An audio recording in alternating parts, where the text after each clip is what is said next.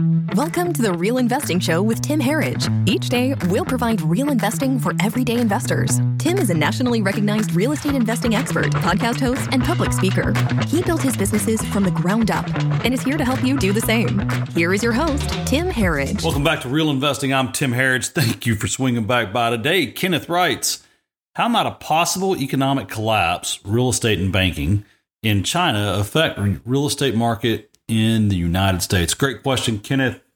Good to see you back. It's interesting. Global intertwinement is on the rise. And when you look at the dollar being the safe haven with so many countries, I hate to say it, in my opinion, a economic collapse in China, which, number one, I don't think will happen because they have the ability to just push a button and make everything go away because they control everything. But anyway, I don't think that's going to happen because when you look at it, we're just insulated. At the end of the day, the Chinese market is largely driven by the government. And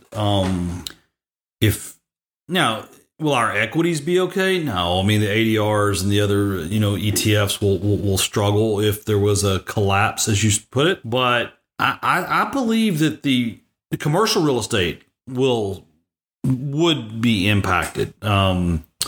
Large commercial properties, some of the multifamily properties, the big, large REITs could potentially see an impact. But as far as the residential real estate market, we're operating in almost the Stone Ages right now. It is just purely a supply and demand market. And unless interest rates just went through the roof, out the building, and into the stratosphere, I don't see a scenario where anything going on in China could impact U.S. real estate enough.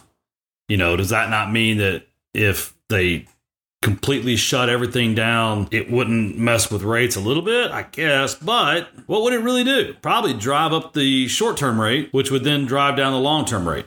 So I don't know. If it drove up the long-term rate, because if there was an oversupply demand for the treasuries, the 2 and the 10s, I guess you could, see that impact long-term rates. But I don't know. I just, when I look at it, we're going to be affordability driven for the next 3 to 10 years.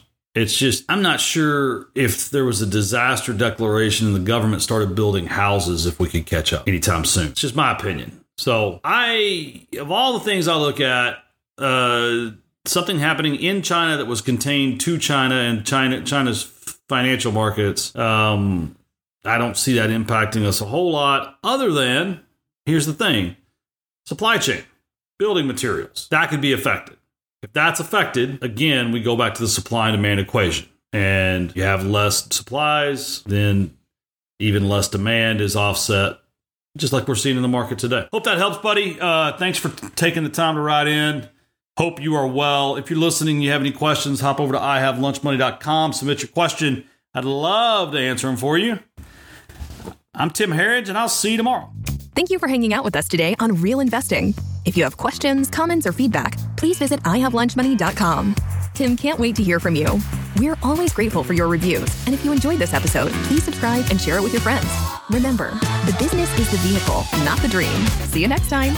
The preceding program is provided for general education purposes only and does not constitute legal, tax, financial, investment, or other professional advice. No information contained in this program should be construed as financial, investment, or legal advice from any individual, author, host, or guest. You should always consult a financial advisor before investing.